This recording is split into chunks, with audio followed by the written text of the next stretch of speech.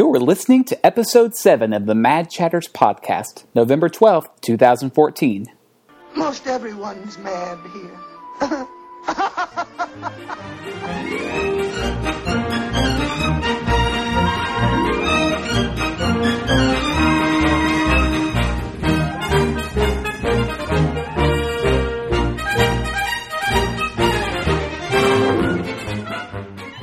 Welcome to another episode of the Mad Chatters Podcast, your very important date with the happenings at Walt Disney World and around the Disney universe.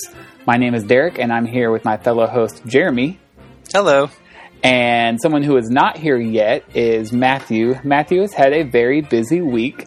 This week, he had a brand new baby, little baby Olaf. No, not really. No, he had a little baby girl, and so he will be joining us in a little bit. All right, but Jeremy, while I have you here, I want to talk about some of the holiday stuff that has popped up at the park, and I want to know, have you seen yet A Frozen Holiday Wish, the new stage show?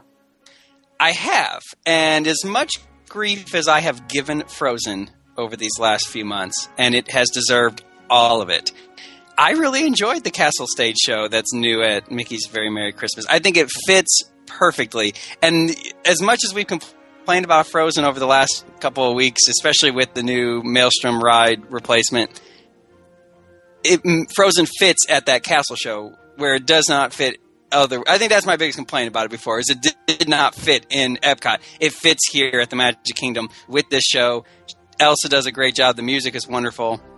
I think it's nice. Okay, so this is just for the Christmas party. It's not every night? As far as I know, it's just Christmas party. Oh, okay. I think they did it one night as the non-Christmas party, is like the introduction of the season kind of a thing. Okay. But I think it's only at the Christmas party now. And this used to be Cinderella and the Fairy Godmother, is that right? Well, a while ago it was. It was Cinderella, Fairy Godmother, and she makes a wish, and the Fairy Godmother lights up the castle. But in recent years, it has just been like Mickey and the Fab Five doing a little Christmas show with the reindeer and Santa. So it's replacing that, as far as from what I understand. I could be wrong, but I'm pretty sure it's just at the Christmas party. Okay. Well, I liked it. You're right. It makes total sense. So basically what it is every night they light up the castle, of course. And now the story is that it's Elsa who's lighting it up. And she, of course, asks your permission because it's not her kingdom. So she wants to make sure it's okay if she lights up your castle. It better stay that way. Not her kingdom. That's right. That's right. So Anna comes out, and they have it's like maybe 7 or 8 minutes long, and then they do some neat projection things where she does her Elsa hands, where she's like casting a spell. Matt mentioned in a text to me that he thinks the projections are kind of awkwardly long, like they go on maybe a couple minutes too long, because it's like, okay, just light up the castle. Well, it's building the show. It's building the anticipation. And the music really adds to it as well. Oh, I agree. And shocker, they play Let It Go, an instrumental version. But it is, like, when the lights finally do come on, it's like, ooh, that was worth the wait. And the lights are supposed to simulate ice on the castle. It's not just lights to have lights, but it looks like the castle has been iced over. And they've done this for years, but now, specifically with Frozen, it makes a lot more sense. Yeah. Now, what do you think about our very first glimpse of an Olaf walking character? Okay, 2 things. One, I'm really disappointed in the fact that his mouth and features are not articulated. I know. Because I figured with Olaf, as popular as this is going to be around for a while. They would have invested, like they do with the Fab Five show with Mickey and Minnie and Donald, and also Timon in Festival of the Lion King. Yeah, so I thought they would at least spare the extra expense and have Olaf blinking and moving his mouth, but they don't. And I also have this weird thing, and I know characters are characters, and they're not real people. I get that. Don't send me judgmental emails. But there's something weird, like if Olaf is only supposed to be 3 feet tall and then he's 6 feet tall on the stage, it's weird. That's exactly what I was going to say. When he comes out on the balcony first. Yes. And it's like perfect. He's so far away. I'm actually kind of impressed with how they did the character. Like his arms could be a little skinnier. I mean, obviously you can't do that, but I'm like, okay, he's got 6 forearms, so that's kind of weird. Yeah. But overall, I'm impressed with the character. But when he comes down to their level and he's like towering over Anna, it's like, this is not right. This is weird. No, I feel the same way about Abu. when he meets with Aladdin and Jasmine. It's just weird seeing this. He's supposed to be able to sit on Aladdin's shoulder, right? Not tackle him and play "Where's Aladdin?" Exactly. So, I understand that it would be offensive to hire little people or something to play Olaf. I get that, but I think it's necessary. Yeah, but I think we agree that the good outweighs the bad. It's a neat show. Definitely, it's very nice, and like I said, finally Frozen has found a place where it fits and makes sense, and that's why I can accept it. Mm-hmm. And it's one of those little touches that Disney would not have to do this. Like, you've already paid to get into the park. They could just switch the lights on at dusk or whatever, but they do these little shows that really make it special. So. Yeah, and it'll last, I imagine Frozen will be there for a few Christmas seasons. Well, yeah, if you go to the parks anytime soon, you'll definitely see all the new holiday decorations and treats and all that kind of stuff. They're slowly bringing those out.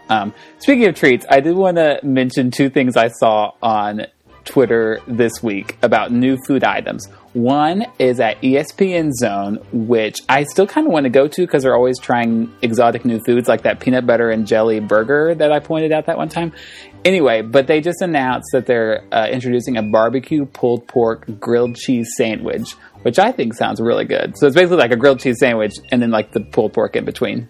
That does sound good, but that sounds like a lot of grease. Yeah, a little bit.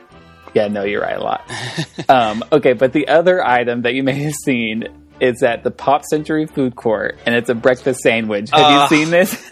Yes, this looks like vomit. It is a breakfast sandwich with eggs, bacon, and cheese, but it's sandwiched between two frosted strawberry Pop-Tarts. So it's like a Pop-Tart sandwich with eggs and cheese and what else in it? Bacon. Oh, it seriously looks like somebody vomited all over. It looks so gross. And it doesn't even make sense. Like, Pop-Tart is not a good... it's not a good... Like, it doesn't hold together well. It just crumbles. It doesn't make any sense to me. No. And it's frosted. Like, at least two. Like a plain Pop-Tart. I don't know. Well, somebody today on Twitter, I forget who, I should give them credit if I knew. Sorry. But they said they made a healthier version at home, and they used a non-frosted Pop-Tart as their... Oh, so much better. Yeah, so much healthier. I just don't get it. First off...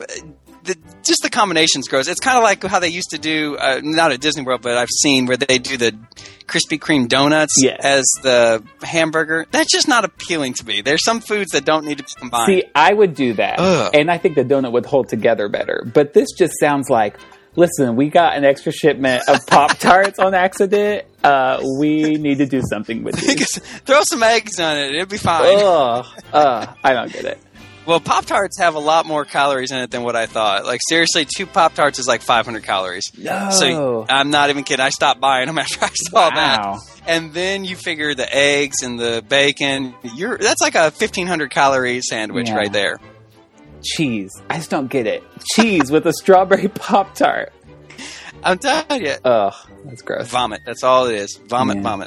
Well, anyway, that's kind of the news for the week, and that's perfect timing because here is our... other host, Matthew. Yo ho. That's good. That's cute, right? I like that better than Hoop-de-doo hello. Hoop-de-doo hello. And there it is. All right, on today's show, we're going to be counting down our top 5 live shows to kind of counter the non-live shows we did a few weeks ago. So stay tuned for that. But first, we've got a review for you. So we're going to do some eating around the world.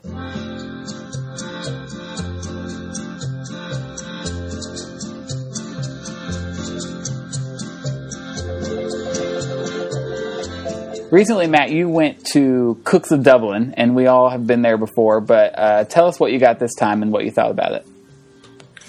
The time I went with you guys, I believe I got the fish and chips, and to be honest with you, I don't remember it being anything very memorable. Actually, maybe we should explain, first of all, what Cooks of Dublin is. That's probably a good idea. Cooks of Dublin is a quick service restaurant that is adjacent, actually conjoined to Raglan Road, the big Irish pub. So that is a nice sit-down table service restaurant, you could say. Cooks of Dublin's out on the side, more like a diner feel to it. Walk up, order at the counter, sit down, they bring it to you. Fast food type place. But features a lot of the same kind of authentic English, Irish kind of food. I think when I went the first time with you guys, I got the battered fish and chips, which was good. I don't think it was anything special, but then again, I'm not a huge fish and chips fan. I remember the candy bar being delicious. But this past time we went with my wife and I a few weeks ago, I ordered the extremely bad for you battered burger. Ooh. Yeah, so this is a hamburger patty that is beer battered and then deep fried. Ooh. With a bun too? Yes. And I just wanted to try something different, and everything about it sounded delicious. And so and terrible for you. Well, you know, at times you just got to do what you got to do. And so I ordered it, and it actually came, and I thought it was going to be like really greasy and nasty, you know, like a Five Guys kind of greasy burger, especially like a battered burger. Yeah, you would think it's going to be like in a paper sack that like is falling apart because of grease stains, but it was actually quite nice looking, and it had a nice homemade bun on it, you know, with some of the flour on it, like a really nice scratch made looking bun. It comes with some mixed field greens on it, a tomato chutney, which is kind of sweet, and also a garlic mayonnaise. Ooh. Oh, and it was delicious. Everything together. And the burger was it was fried properly, so it wasn't greasy or soggy. It was perfectly crispy. And it was actually a neat little patty. Very small, deep fried though, but it had a great texture to it. All the sauces and the wonderful, let's call it juice, had soaked into the bread, and so just getting one bite of the crunchy and the tomato and the sweet and the garlic mayonnaise all together was terrific. My wife Jessica got the one of the pot pie type things. She got the chicken and field mushroom pie, and she enjoyed that as well. That is what I had when I went. I loved it. It's in that puff pastry, and it's got like the rich, creamy sauce. And I really, really liked that when we went. Okay, I'm looking at pictures of this beer battered burger. Oh my gosh, I should not have looked these up because I want one right now. You should do yourself a favor and get it. It's not gross. Like, yeah, I'm a big guy and I enjoy food, but it almost looks like chicken fried steak on the outside, or like fried chicken maybe. And then you bite into it, and then there's a burger. It's kind of weird. Beer batter is almost like tempura batter, like Japanese. Right. It's got the carbonation with it, but it just makes a really crisp batter. Don't think like onion ring fried or anything like that. 2 questions. One, I don't think we said where this restaurant is. It's at Downtown Disney, and it's kind of where the... I have said that. Oh, did you? But it's right there where Pleasure Island and the West, the Marketplace meets. Yes, smack in the middle, yeah. By the water. How did you find the crowds level at the restaurant? Was it pleasant? Because I remember when we were there a couple years ago, of course it was at nighttime, and I don't remember if it was a weekend or not, but I remember it was really crowded, and there's very limited seating. Well, that's the thing. Yeah, it's the limited seating, because when we were there, we were the only ones waiting in line to order, I'm pretty sure. It's just that all the tables inside were taken because there were maybe 6 tables inside. Yeah, well, I don't know if they've expanded seating, but they have the inside seating, and then out front of the restaurant, they have some seating, and then between that and Raglan Road, it looks like they have made a little courtyard with some gates, and there's some round tables out there. That it was pretty easy to find. We did have to wait on somebody to get up, but it was pretty quick. And Downtown Disney right now is still a complete disaster. Mm-hmm. Yeah, well, just getting in, I didn't find it like terribly hard. It's just a little bit of traffic back up trying to turn in. There's only one entrance. No, I mean like the construction going on there. Oh yeah, that's what I mean. Trying to get in there in your car is I was there a couple months ago, and they were doing a lot of construction by the Lego store. And that's a high traffic area, and it was as narrow as maybe 3 people could walk across, and it was terrible. I saw last week that they were starting to take down some of those construction walls over there near what's going to be called the Landing. Which is where Raglan Road is located, and the Cooks of Dublin. So maybe some of those walls, I haven't been there since, but I think some of those walls have come down. My second question, how much does this burger cost? It was like $11, like $10.99 for a burger and your fries, and you can load up on the, I think it's called Dalkey mustard, which is like over at the condiment bar. You can just pump all you want. It's almost like stone ground whole grain mustard mixed with mayonnaise. So it's a great That's sauce. a lot cheaper than I thought, because when you were describing the burger, I was thinking this is going to be like a $15, $16 burger. But I might be incorrect on that, but I think it was $10.99. that's great. I want one right now. I know. I really enjoyed this place when we went. Like you said, you just stand at the counter and order, but it did, for a limited menu, have a lot of good, authentic English options. Now, Derek, Matt brought it up, but last time when we were there, you ordered a special dessert. Yeah, the dough bar, DOH. It was. I'm sorry, insert. The battered burger and chips is $10.95. Yeah, that's really good then. Yeah, no, we got the dough bar. It's a deep fried Snickers, basically. It was good. I mean, it was a deep fried Snickers, so about what you'd expect. But it's only available there, right? As far as I know, yeah. Yeah, I enjoyed it. I remember liking it as well. I usually rely on Derek to find the good food options, and so I certainly do my research before I go to parks. he hasn't let me down yet. Yeah. I think that for the money and for the food, if you just want that kind of food, go to Cooks of Dublin every time, because the portions are a bit smaller and the prices are a lot better than if you were to go into Raglan Road. But Raglan Road's the kind of place you want to go if you really want like an immersive pub experience with the live entertainment, nice sit-down kind of place. It's the place you want to be at a long time to get your money's worth. Right. If you just want to get the food and get out, just do Cooks of Dublin every time. Yeah, I like it. And usually when you're at Downtown Disney, at least in my experience, I'm usually there just to eat real quick and to go shopping and look around and walk around. I can't really think that I would want to go there for a long meal, but that's just me.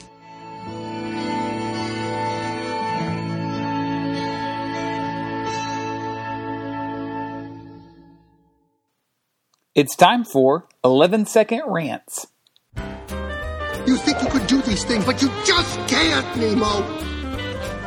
I can't take it anymore. All right, that's it. Dishonor on your whole family. Blast this pen! Blast this wretched pen! No thanks to you, I am the laughing stock of the entire kingdom. I know it's a rock! Don't you think I know a rock when I see a rock? I've spent a lot of time around rocks! You are a toy!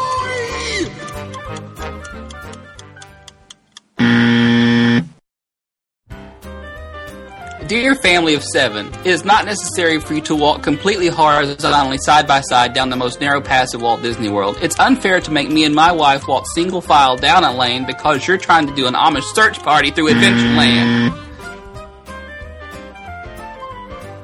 The queue for Soarin' is one of the worst things ever. I already feel like cattle being herded into that long hallway. The last thing I want is people's sweaty arms waving in my face for some interactive screen that doesn't even work. I need you to get your sweaty, matty arm off of me and get your fanny out of poking in my back as you're trying to bust through me and my family to get into the theater first, only to realize that you've got to move all the way down the row and I'm going to be the one sitting dead center. And they're always like,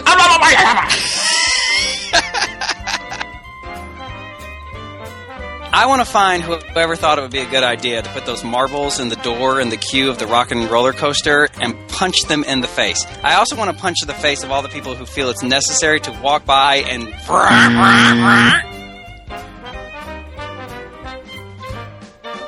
I seriously would consider paying upwards of $30 for some sort of souvenir mug where you could refill for free at any Disney World location. I don't know why Disney World doesn't sell something like that.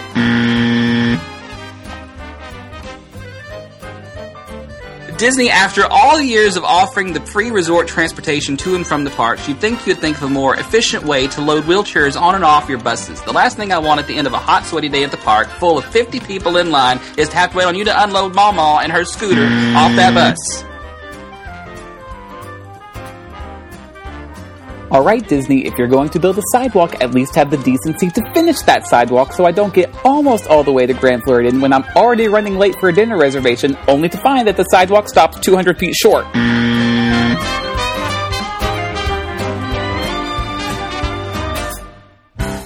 Alright guys, how many resorts I'm asking you to think on the top of your head. How many resorts are at Walt Disney World? Do either of you know? It's like 15 or 16, isn't it? No, hold on. Let me think.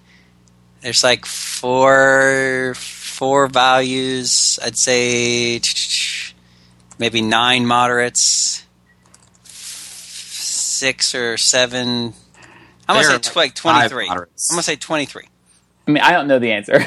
Oh, wait, what? I thought this was like a game, a trivia game. No. Disney's claiming that there are... In reality, there's like 15. They say there's more than 25, but they're counting the deluxe villas and DVC places at existing resorts. So if you're counting that, there's over 25, but they're counting like Animal Kingdom plus the deluxe villas and the DVC resort part. Well, anyway, my point is there are a lot of resorts, and so every once in a while we're going to pop in with a resort roundup and talk about some of the resorts we've stayed at. That was a really long way around to get to a general introduction. I thought you were like wanting to do like a really good introduction. Like there were over 25 resorts. I was being so diligent. I was doing that. Well, anyway, there's a lot of them. Let's get on with it. I was doing that, but in a question and answer format. So anyway, Today for the Resort Roundup, we're going to be discussing Port Orleans Riverside. We've all stayed there, correct? Yes. Okay. First of all, let's just kind of explain it. You've got two sides of Port Orleans. The other side that we're not going to talk about is French Quarter. And then the side we are going to talk about is Riverside. And it's split up into two sections, Alligator Bayou, which is like the Bayou section in New Orleans, basically.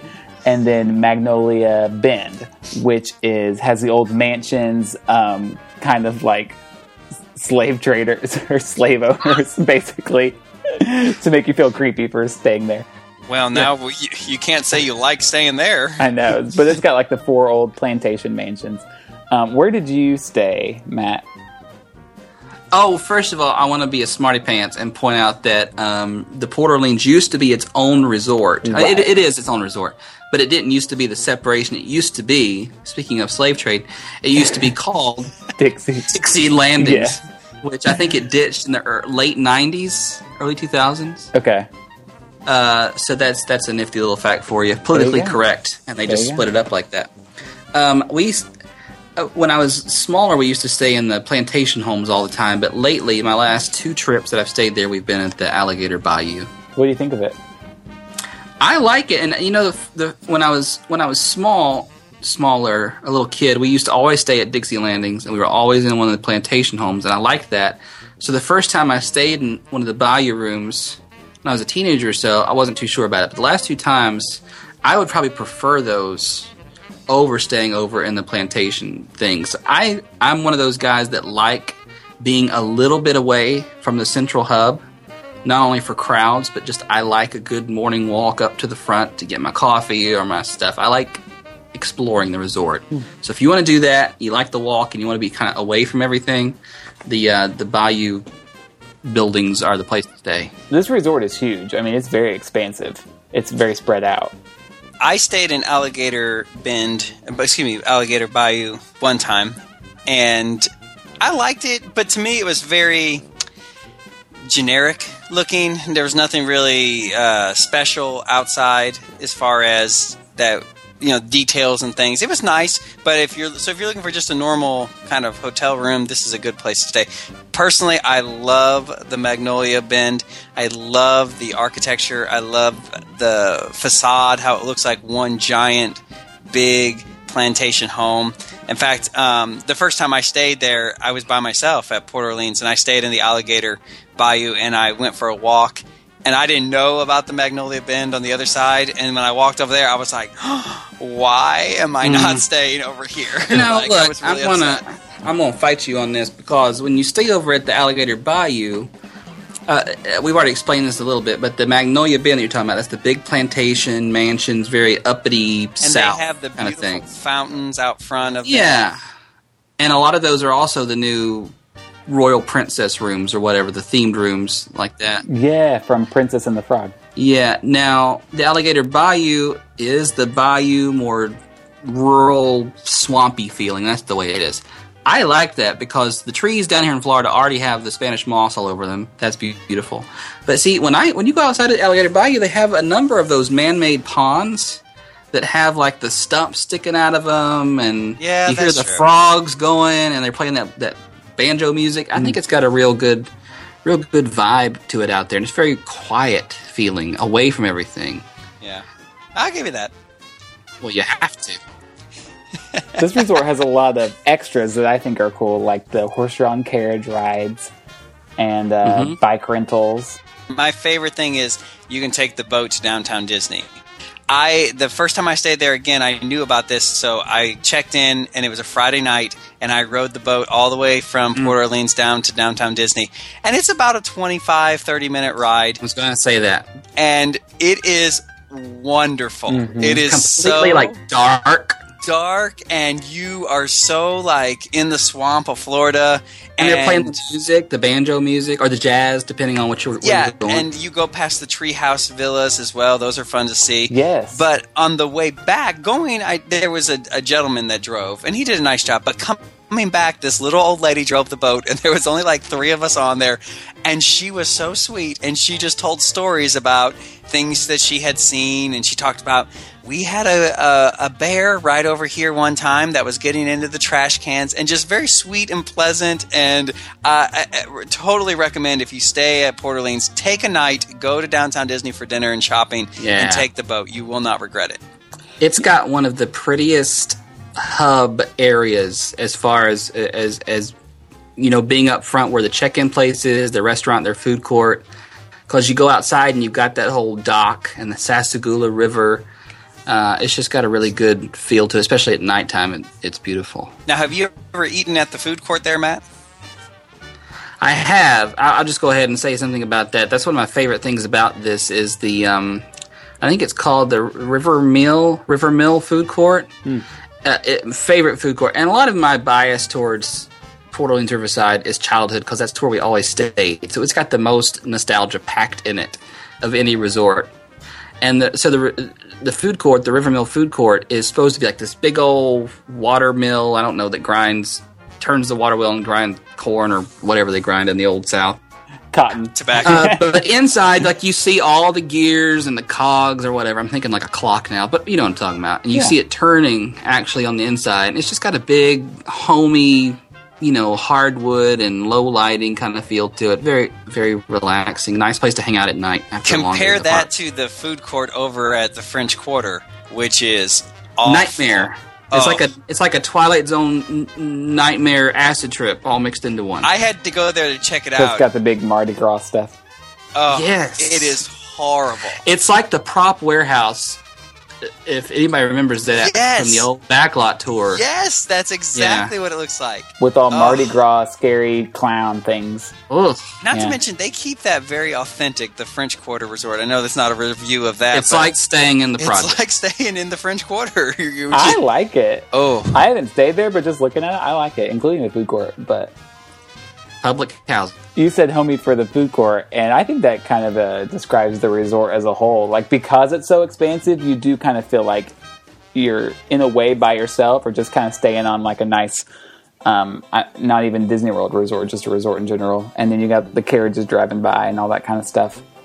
Well, that really is the benefit of the moderate resorts, because the deluxe resorts, you don't really get the privacy because they are so busy with people, especially there around Bay Lake.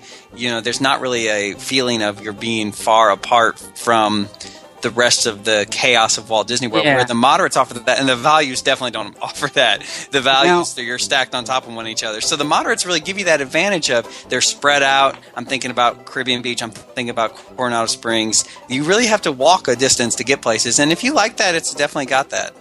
I'm going to say that when I think about deluxe resorts, of course, there's a big part of me that wants to be able to stay there and it be real nice and be close to everything.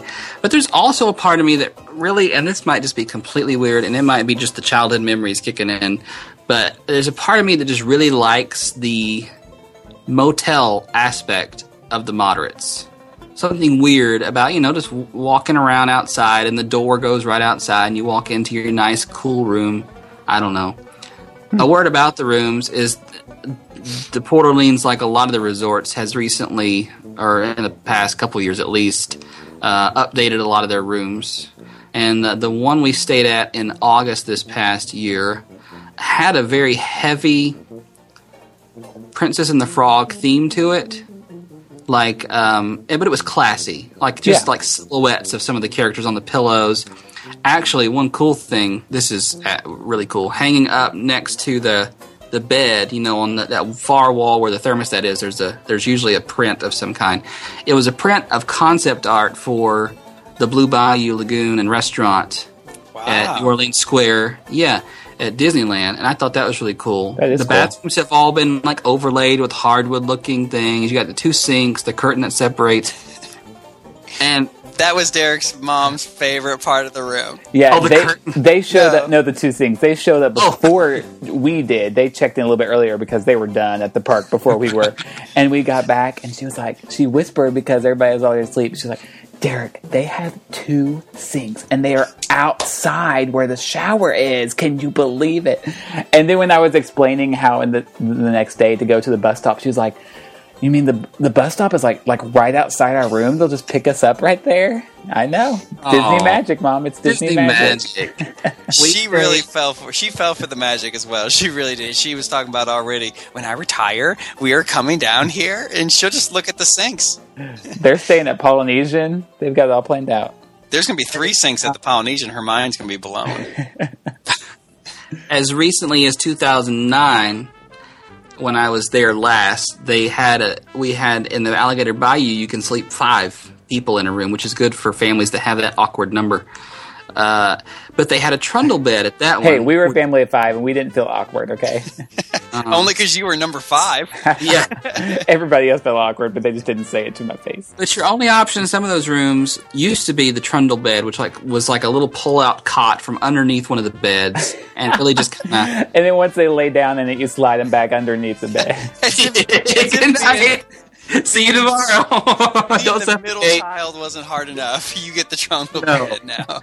But now they've upgraded, and there's no longer a trundle bed, but they all sleep 5 now. And this one in August was really cool because where the TV is, below it is like this little shelf-looking thing, and you just pull it down, and a whole like little single bed pulls out of the wall, like a Murphy bed almost, except horizontal.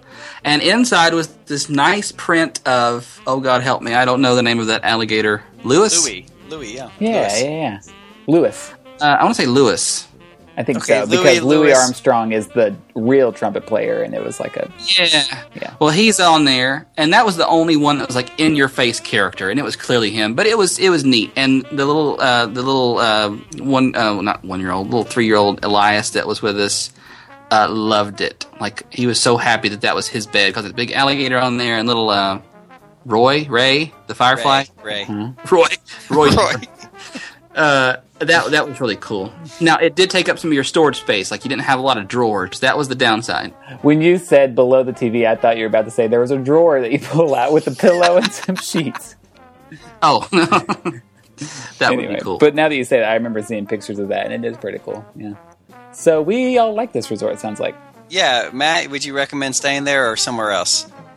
Is this top moderate for you, or is this somewhere else? Absolutely. This is top moderate. And that's coming a lot for me because I enjoy the tropical theme more, but just the overall feel of this resort puts it on the top of my moderate list. I enjoyed it. If you can't stay deluxe, stay moderate and stay Port Orleans Riverside. There you go. All right, when we come back, we're going to be counting down our top 5 live shows at Walt Disney World. Stay tuned.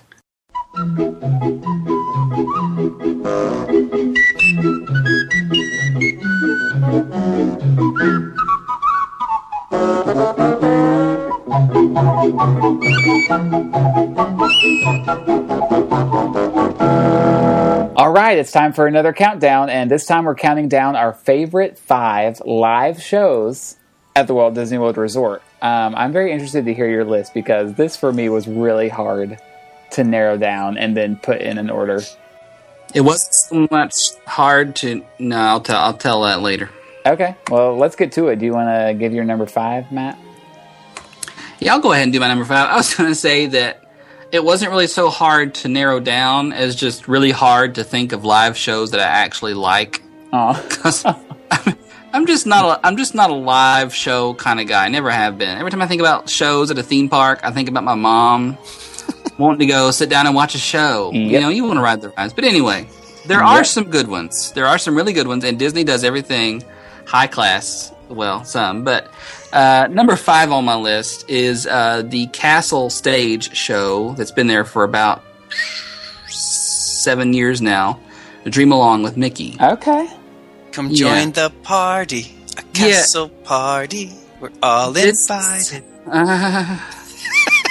You gonna do the whole thing? You called? This.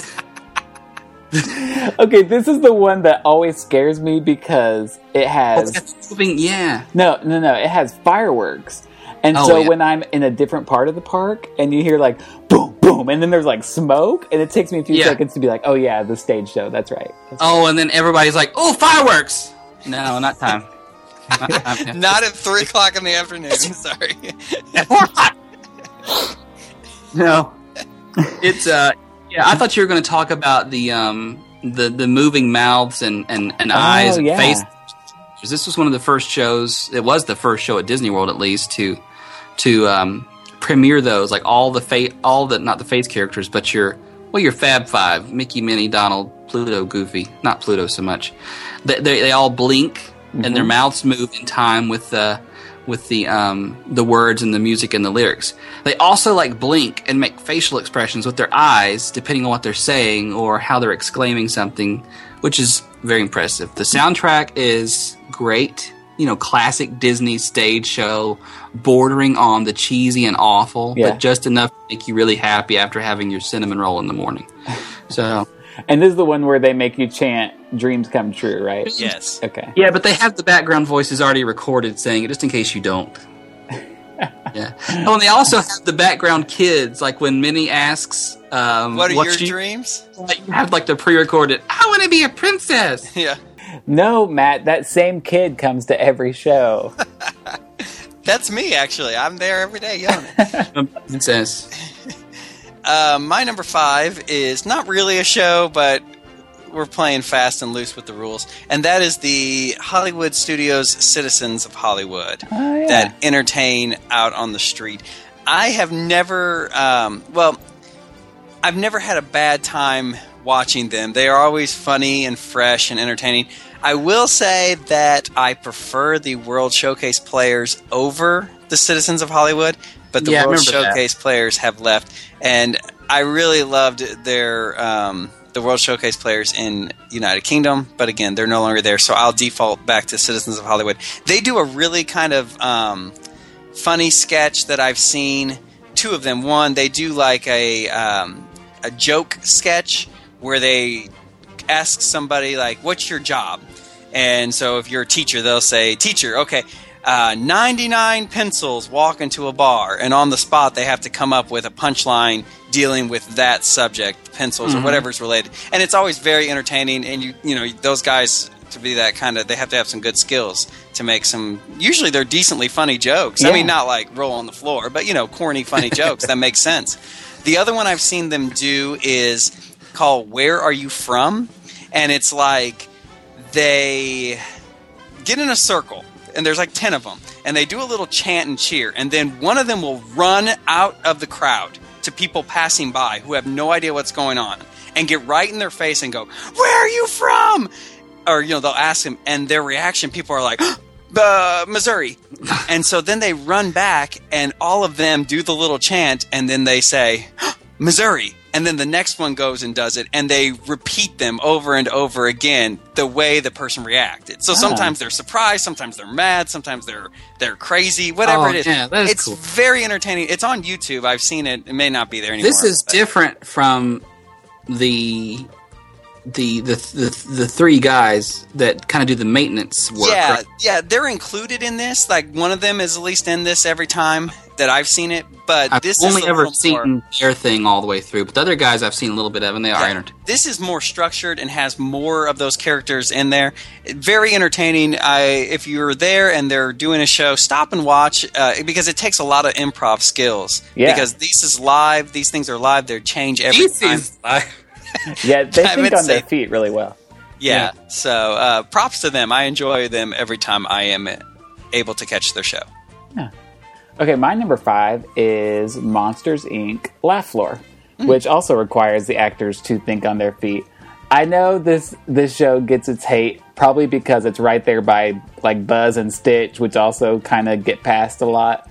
I think it's great. I've been there a handful of times and have enjoyed it every single time because you never know what you're going to get exactly. It's always different. Jeremy and I are especially proud because one of our jokes makes it into the show, I think, every single time. I have been in there probably 10 times, and only once has my joke not been included. And you've been that guy before, too, right? Yes, yeah, I was that guy. And that I was awesome. asked where I was from.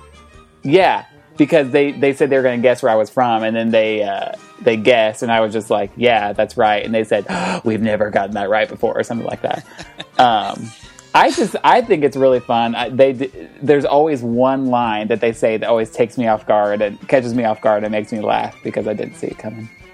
But it is a great show. I am one of the ones that hates it because I think it's in the wrong place in Tomorrowland. Yep. But that aside, every time I go to the show, wrong place in Tomorrowland. It should move to the other side of the path in Tomorrowland. It's in the wrong place. That being Tomorrowland. Yeah, amen. That's the move it to Adventureland. I've been saying it for years. Every time I go in there, I kind of laugh a little bit, and it's the fun. look of disgust on Matt's face as he was processing that. I'm sad our listeners couldn't see that, but anyway. I'll take a picture of it for you, put it on the show notes. And every time I go in there, I laugh and have a good time, and I find it impressive for people. Like, oh, how are they doing this? But the whole execution just gets on my nerves, like the screens and like I just don't. It's like I think the whole thing feels cheap. I hate Dream Along with Mickey. No, I take it back. I take it back. Well, what do you expect them to do besides screens? I mean, I don't know. I'm not. You don't have to use that kind of thing just because you can. I guess is one of my things. Like you don't have to be the interactive thing just because you can do that. If it means you're going to use all projection screens and try to pass it as a live show. Well, yeah, I mean, there is a limited portion of that is live. I mean, obviously, Mike, his responses, and Roz, their responses are pre-planned and every time. It's a live show. I consider it live because the actors or the improv people. You could, yeah, I could see what you're saying, Matt. I think because the monsters that are actually live are not, for lack of a better word, canon monsters to the Monsters, Inc. universe and films. Canon monster. You could have possibly a walk-around character suited up as that, maybe somebody come out on stage. Like the talking Mickey, and I know all this is kind of like prototype work for the same thing, this interactive next-gen stuff. But if you could do it with the Mickey, if you could make somebody's mouth move as they're saying the words, you got a better show already. Yeah, so if you just made a generic monster or generic citizen of the Monsters, Inc. universe, it could come out and do that. I could see that, taking that to the next level, and still have Mike and Roz on the screens that, as needed. Yeah. That would be great. I could see that. I don't think Disney take it out of Tomorrowland. I don't know why it's not in Hollywood Studios to begin with. Yeah. I don't think Disney would ever fund that, but that sounds like a lot of money for an attraction they don't really have to I've always hoped it's there temporarily. Well, it's been there temporarily for a while. Okay, well, there are 4 more that beat it, so stay tuned for that. Matt, tell us your number 4. My number 4, and you're all going to crucify me as soon as I say it because of what I have just said, but I will tell you why it makes sense. Turtle Talk with Crush? Turtle Talk with Crush. I knew it! I had never, ever bothered to see this because of my hatred for this projected thing. But this past August, we were there with small kids, hey, let's do this. There's no wait. You go right in. And I thought it was very, very entertaining and very funny and very interactive. it's the same technology as Monsters, Inc. Laugh Lore. You're only interacting with the character Crush, obviously, the sea turtle from Finding Nemo. Okay, wait. This is in the Seas Pavilion in Epcot, right? Okay. Yeah, at the Seas with Nemo and Friends. After you've gone through the ride, you're in Sea Base. What used to be Sea Base Alpha. I don't even know what they call it anymore. And so there's this little theater. It's a very small theater compared to most at Walt Disney World. And the reason I think it's different, pardon me for being a hypocrite if I am, is that the whole thing is that you're supposed to be looking through an aquarium glass into the aquarium tank where Crush is. And they've got this hydrophonic microphone down it so you can talk to him and he can talk back to you. And it's just on a smaller, more intimate scale. He picks out the kids, like, hey, you in the orange shell or whatever. And everybody in there was laughing and having a good time. And I thought it was, for lack of a better word, a very cute show. What do the kids say to him? I've never seen this. Well, he more or less is asking them questions, and it's a lot more on the interactive side than Monsters, Inc. because there's a lot more one-on-one interaction that can be had with a kid, like where are you from, and so on and so forth. And I'm sure that the show can change infinitely depending on who it is. But you have the whole show with one character doing pretty extensive conversation with kids and with some adults too. It's more believable because of the whole fact that it actually is supposed to be a glass and something behind it, more than live character or something like I feel like Monsters, Inc. should be. So number 4, Turtle Talk with Crush. Right. I've never seen it, so I'll have to check it out. Yeah. Check it out. Don't be a hater. Well, my number 4 is back at Disney's Hollywood Studios, and that is the Voyage of the Little Mermaid show. And I'm getting some ugly faces, but the show overall is really well done. I enjoyed the blacklight puppets at the beginning when they sing Under the Sea. It's a nice little show. I also enjoy the feeling that the theater is underwater. Mm-hmm. And, they use a good job with the lasers and the fog machines and even the mist that they project in there. You really get that sense that you're under the sea. The bubbles. And yeah, and it's a great show. I mean, it has the songs that everybody loves. My only complaint is every now and then you get a bad Ariel that thinks that she's better than what she is. Yeah. And it's just a... Why did you make an ugly face, Derek? I think that show's terrible. I mean, he falls asleep in it every time. I've only seen it twice, and I fell asleep both times. And it's not just because I was sleepy. I just don't think it's very good. I made an ugly face because this is actually my number 2. Oh, you guys! It's high on the list for me, and it's probably just the retro-ness of it. I mean, it's one of the few remaining vestiges of Disney magic from the early 90s, and as far as the show goes. Yeah, I could see that with the puppets that you got really... lasers. I mean, lasers, like laser light show. Exactly. Just say that, and it's got it. But the music is great, and I love the theater and the feeling and the black lights and the mist, everything that you like. I kind of like too that the mist machines are so like old and not working well that they drip on you. Like you actually get a little. How is this on your list? This is just. It's just great. It's got lasers. I love how it drips on you. It's bad in a good way. The ginormous Ursula animatronic. Yes, I love it.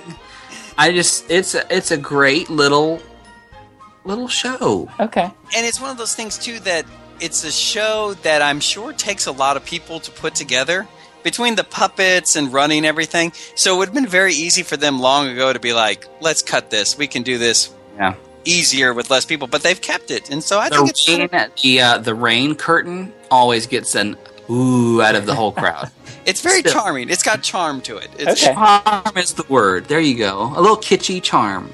Yeah. Number 2 on my list. Very good. The queue is awful, but it's got charm as well. I like that little room. I don't like the queue so much. I like the little room, the little holding room with all the nautical stuff. And that's what I'm talking about. It makes me claustrophobic because that net is like right over your head, and I'm like, if this thing falls, we are dead.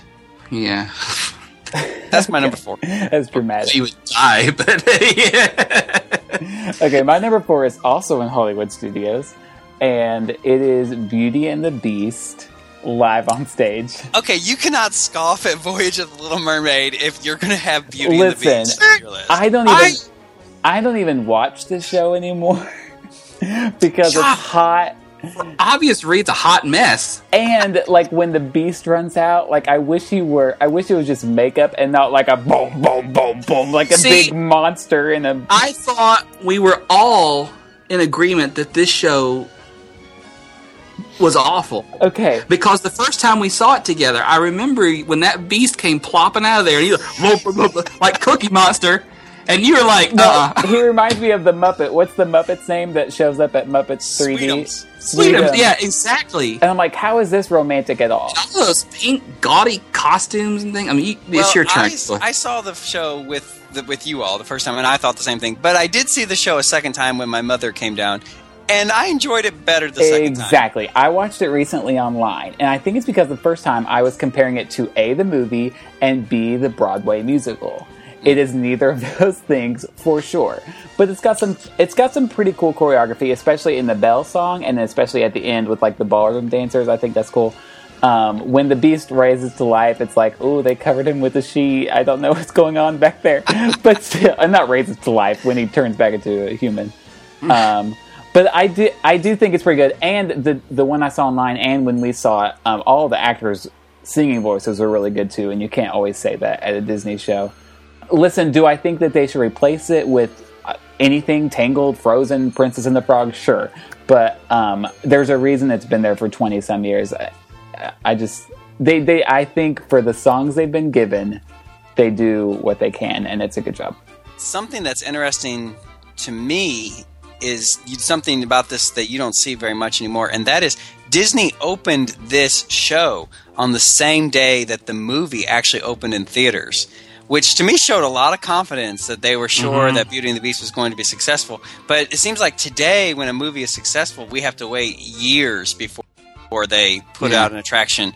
I mean, I'm thinking about, how long before Tangled, or how long did it take Tangled to be in theaters and be popular before they put in a bathroom? It takes a long time where they really were kind of ahead of the ball when it came to Beauty and the Beast. The second thing that I would like to comment about this is there is a great video, and maybe we'll put it in the show notes, of Mrs. Potts falling over during the show, and she can't get back up, and it's her little legs sticking out trying to. Oh, God help. I hope the cast member wasn't hurt. I'm assuming not, because there's a lot of padding. Yes. I mean, her legs moved quite a bit after she fell. I mean, I always like to think if I was that cast member. It's like a little bug that can't turn off of her back. Well, she's just laying there. Again, I'm more of a claustrophobic kind of person than most, but I'm thinking, can you imagine being in that costume? You fall over, you're on your face, and you cannot get up. I would freak out. Anyways. You're so terrified. You're surprised to leave your house. Scared Q is going to fall on me. That's going to die. I'm going to die. Oh my God. I just don't like things like feeling like I'm going to be trapped in something. That's like a vehicle? No, if I have control over it. But if there's something. But it's the spot custom. That's why I don't dress up for Halloween anymore, is because I want to be Mrs. Potts, but I'm scared I'll fall and nobody will be around. It's going to kick my legs. Oh, I'm kicking my legs right now. You can't see it. Let's move on to our number 3. My number 3 is, I can't believe this is on my list, but it made it on because of our trip. It's Finding Nemo the musical. Uh-huh. Yeah. I have, now look. I hate the theater. I hate where it is. I don't think it belongs in Dino Land. I don't really think it belongs anywhere in Animal Kingdom, to be honest with you. But I guess it was with, and this is going to sound real cheesy, being with little kids and seeing it through their eyes, and they were fascinated by the entire thing. And we got to sit on the front row, which I didn't think I was going to like, but it was like right there, and they were flabbergasted by it. But the music I've always kind of liked, but it just grew on me for some reason this time. Maybe it was just seeing them have such a good time, but really did. It's your paternal instinct coming out, Matt. No, I don't. What don't you like about the actual theater? I just think it looks like a big warehouse in the middle of Dino Land, and then the park bench seating is weird. Yeah, see, because that used to be an outdoor theater. It used to not have the walls. Oh, Back when it was Tarzan. And when they put the walls in, they should have redone the seating, because those seats, if you're going to have a 45-minute show, you got to do something a little better than those benches, because my back and butt be hurt. It's a 45-minute show, and I think one of the reasons I used to hate it was because some of the first times I saw it was when it was new, and the line would be clear down to Chester and Hester to get on. But going with the kids and planning fast passes around them, not that I recommend using fast pass on it necessarily, we did use fast pass on it, so we got to go right in, sit down, no waiting, and it was very enjoyable for that reason. Well, it's number 3 on my list as well, Finding Nemo the Musical at Animal Kingdom. And I do agree that perhaps the theater location is not the best, but I do think it belongs in Animal Kingdom because it's fish, and where else do you have fish represented in Animal Kingdom? Well, maybe if they had, they totally should do this, I'm serious, maybe if they had and they might not because of SeaWorld, but if they had an aquatic marine life section, not only would that give you great area for some good rides and attractions, but that'd be a great area for this too. I think it would be hard, since they already have something similar at Epcot, to do it duplicated there, but I do know what you're saying. But I love the music as well. I own the soundtrack. I know every song. I sing it often. I love the movie, of course, so it goes hand in hand perfectly. But after you see it a few times, I do understand how it can kind of become old, at least the full 45 minutes of it. But you cannot deny the puppets are amazing. The Crush is amazing, the turtle. And it does have some humor in it that the movie doesn't have, per se, a couple of scenes. It's great. Like the penguins. How are we flying? Yeah, little things like that. For the first couple minutes of seeing it for the first time, people are a little thrown off because you've got the live actors operating the puppets, kind of like these people also produced the show Avenue Q, I think, yes, with the puppets, and there were the actors beside them. And so the actors are operating the puppets, but instead of hiding the actors, you can see them completely and their faces, and they also act as if they are the character along with their puppet. And you'd think that would be weird, but after a few minutes, it's just seamless because they're so good at it. Yeah. And also the music that they've written just for this musical, because the movie isn't a musical, fits really well with the original soundtrack, almost to the extent where you can't even think about the movie without thinking about these songs now that you've seen it. Yeah, and they use a lot of the original dialogue from the movie as well, because I'll watch the movie now and hear the line, and I'll sing the next line that comes with it. But the music, since you brought it up, Robert Lopez and his wife, which is named Kristen, I think, they did the music for Avenue Q, Book of Mormon, the musical, and also Frozen. They do find some very skilled, capable actors for that show. I will give that to them. Okay, my number 3 is also Animal Kingdom, and it is Festival of the Lion King. I don't say death. I like the show a lot. What I don't love, I'll start with that, is when they make the audience make the animal sounds. And they say, okay, your section are the giraffes. What sound? I don't like that part. But I do think they really captured the African feel of the Lion King and didn't make a straight up just recreation of Lion King that you've seen in the theater or in your home or whatever. They didn't just go that route. They kept the songs, but they turned it into more like a celebration of African culture. What with the dancing, and then this isn't African, but the gymnastics with the monkeys, the tumble monkeys. The floats are kind of cheesy, but also kind of funny when you watch them for a long time. The giant Pumbaa who's singing along. I just think it's a lot of fun. And it was especially cool this last time seeing it with my nephews, who just loved it. They were 2 and 3 at the time. I'll pull the kid card. I enjoyed it before then, but especially I didn't expect them to like it as much as they did, but from the first song to the last song, they were clapping along and trying to see over everybody's heads, and I think it's a really fun show. Maybe it's where we were. I'm sorry, you go. I was going to say it is my number 2 show. Because Wait a second. This is not an accurate list. You put Festival of the Lion King above Finding Nemo? Yes, and I'll tell you the reason why. because as I've seen both shows a lot of times, I find myself defaulting to Festival of the Lion King because of the time issue more than anything. Yeah. And I mean, I love both shows equally, but if I'm in the park, I had to pick one, it's usually Festival of the Lion King. And also, you're right, I love the celebration aspect of it because it's not just a rehash of the movie, but it really is, you feel like you kind of have elements of the movie that are there that you appreciate, but it's something new and different as well. And the Tumble Monkeys are great. I remember the first time we saw the show, it was Timon's face did not move, but now they have the talking Timon there as well, which really adds to the show more than what you would think. I really like all the colorful costumes too, and the guys on stilts who come by. Like, they're just some really cool elements that are so simple, but they add a lot to it. Okay, what you get with this is 4 recycled floats from an old Disneyland parade. Okay, well, the floats aren't the main point of the show. This is why they are forced to make one section of audience the giraffe, because, hey, a giraffe is what we got. And then, hey, let's make it interactive and make them make noises, and the giraffe makes like a sheep noise. Well, they make that in real life, yes. Well, it's like, I don't know. Anyway. It's a baying noise. Maybe it's where we sat in August. We sat up like in the back section of one of the bleachers, and it's almost like they could have just shut off that room. Like, it's like curtains on the left, curtains on the right, curtains here. And like our viewing area was like just above your head. It's like you could see down into the theater. Was this the new theater? Yeah, it was the new theater in the Harambe Village, or what do they call it now? Yeah. Which itself feels kind of forced. Like it's just stuck back there. They decorated a bunch of walls. It's like a Diagon Alley, except Africa.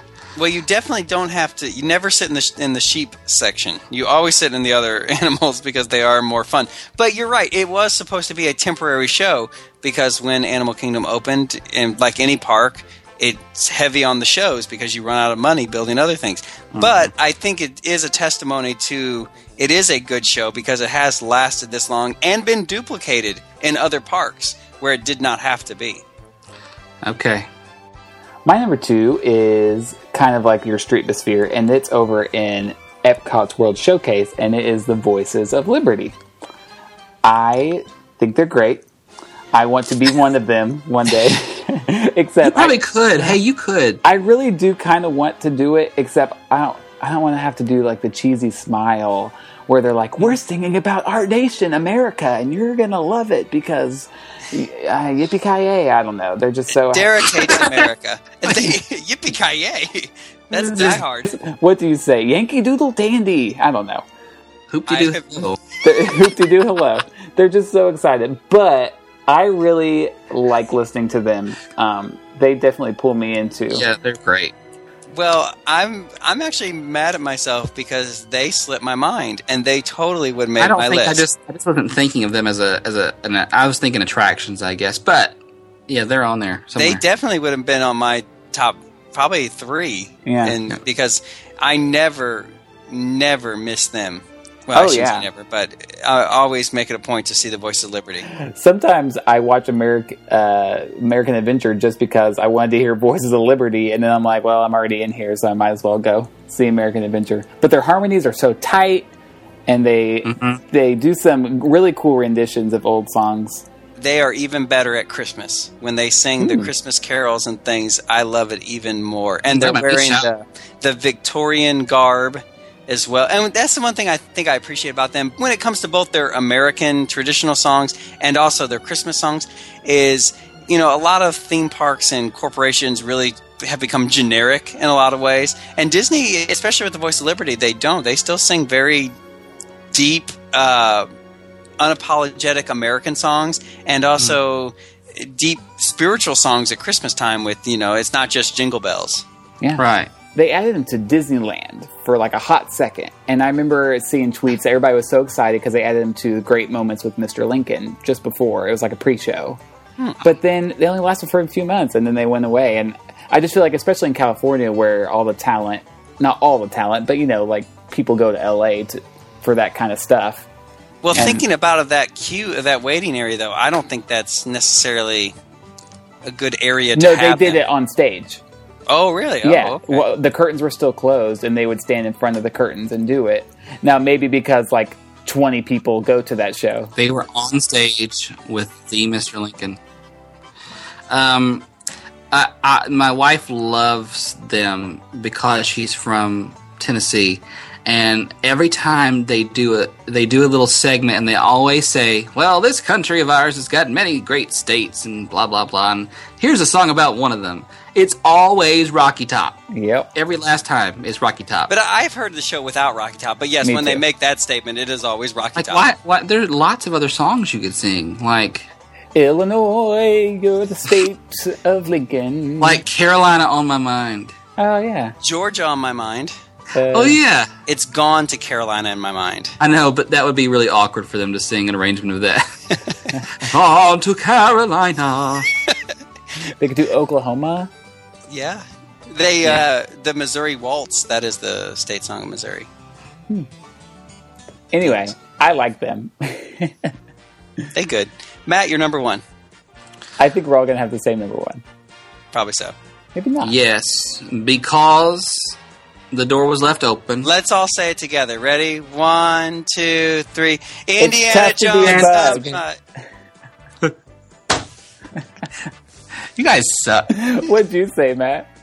Phantasmic. Oh, yeah, of course. Yeah, it's got to be. I was kidding. Mine's Phantasmic. Phantasmic. I mean, just mind-blowing Disneyness. Yes. And I remember this was great because it's got a lot of memories for me and you guys, because our first trip, it was the very last thing we did, wasn't it? Mm-hmm. We did our last night at Hollywood Studios and we watched that. Yeah. And I remember thinking that you guys may or may not like it. And then, like, after it was over, you guys were like, that was the best thing all week. It was. I went home saying that is the single best thing at Disney World. Yeah, it's terrific. Well, I have said I am a sucker for Disney melodies and medleys, and I am.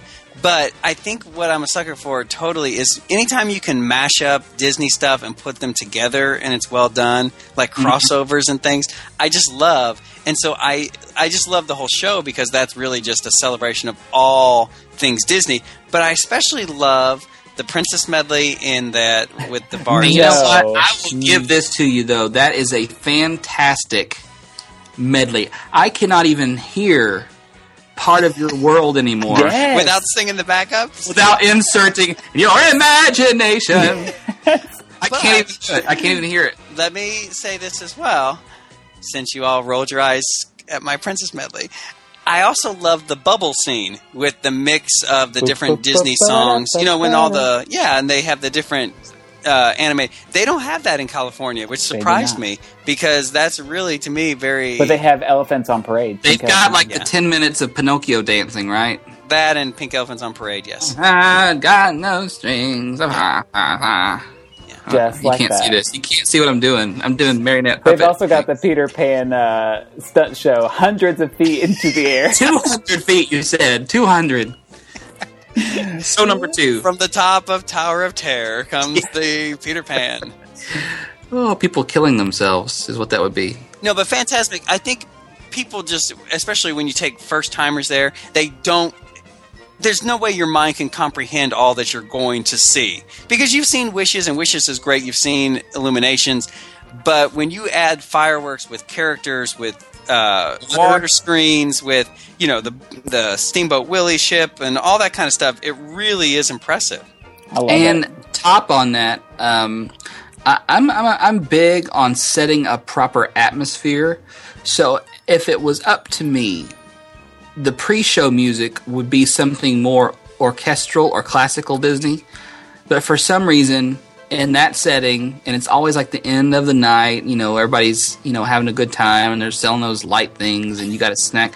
For some reason, the crazy Disney techno remix stuff just works. It does. And it just makes you feel good. Everybody starts the wave. I've never been there without the wave. Yeah, except, Matt, I don't know if you ever experienced this, but I experienced it one time, and I wish you were there because I knew you would hate it. They tried out for a time having those people come down and do Disney trivia. Did you ever see that? No.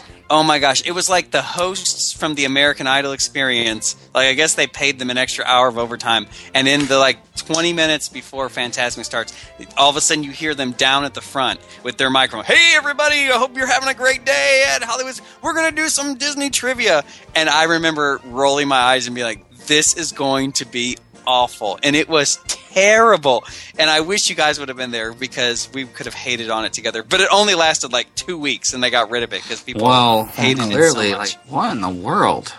I guess they were trying to keep, something new, because they figured they have thousands of people there who are hot and tired and they need some entertainment. But it's a great show. There's not enough good things to say about it. And that was the first time I saw water screens, and so that alone was that is the coolest thing ever. Of course, now it's pretty standard, but still. From the live action to that, and I won't give it away, but the special effect at the end with Mickey is still how did they do that? I love the when you're with a good audience that kind of understands the show as well, and they know when to clap. Like when Mickey first comes on and they clap and then at the end when that special thing happens and they clap. To me, that just gives me. It's got a really big. Let's say it that way. It's got a really big payoff. Yes, what you think should happen at this show happens. Yeah. And, it's funny because listening to the soundtrack at that moment when that happens, it's not... I almost think it was intentionally subliminal because it's not in-your-face applause on the soundtrack, but there's this sound that happens on the soundtrack kind of like when, you used to do applause for yourself and you were little the... If you listen to the soundtrack, I promise, at that moment... listen for that. It happens, and you're it just makes you think people are, I don't know. Everybody usually erupts in applause anyway, but it's great. It makes me shout. It gives me goosebumps. I have church at Walt Disney World. I even love when the lights go down, and what's the, our pal, Mickey Mouse, is about to, with just that whole narration. Welcome to Fantasmic. Yeah, it's that Welcome to Fantasmic, and everybody starts clapping. Yeah.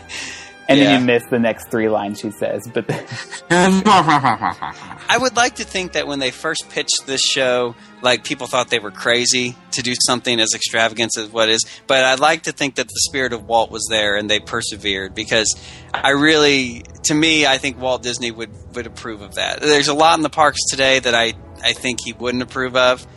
Fantasmic's definitely one of those. He would. One of those that he would. Okay. Sorry, I didn't phrase that right. Walt Disney is one of those that he would approve of extremely and totally. Yeah.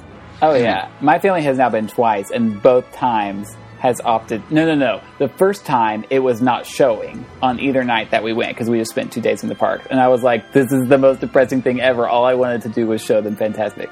And then the second time, they were all too tired and didn't stay for that part. Well, they tried that, and it don't work, I guess, because they do every night showings now. Yeah, yes, they brought it back. That. Thank goodness. It was during the economy recession or whatever. Yeah, when we were in Disneyland, they only showed it on Friday and Saturday. So. That's understandable. Yeah, it was really sad that, because Derek's mom and dad and sister and brother-in-law... They would all love it. They would absolutely, but they had the children, and they went back to the room. And we even tried to get them to come back to the park. And they were like, no. So next trip, when they retire. That's right. It's a great show. It's a great show. It's one of those things that you have to convince. You almost have to convince first-timers that you really want to see this. Because I don't know if it just hits them as this is just fireworks that I have to wait for or something. I don't think people comprehend, like you said, the show. But once they see it, it's mind-blowing. And one of the few things at Disney that I don't think you can oversell. Yeah. I agree. Unless you just really hate Pocahontas. That is the one down part, but even that has enough special effects and stunts to keep you entertained. Yeah, it's not bad. But when she shows up, you better believe that crowd cheers when she just stands there and looks all righteous, staring into the sky. I know. It's hey, what are you clapping for? It's Pocahontas. People like Pocahontas. They do. My mother and sister are huge Pocahontas fans. That's and I don't hate her as much as you all hate her, but... Yeah. It's like... And I'm one of these people. It's like people that like the McRib. I love the McRib, but it's like the 1 in 20 people that just love the McRib. It's like, you like Pocahontas? And on that note, I think I'm going to wrap it up here. That's our top 5 shows. We want to hear yours. So please send us your top 5 to comments@madchatters.net. Or tweet us at @mad_chatters, or go tell us on Facebook. We're the Mad Chatters. Be sure to review us on iTunes if you haven't yet. We would just really appreciate that.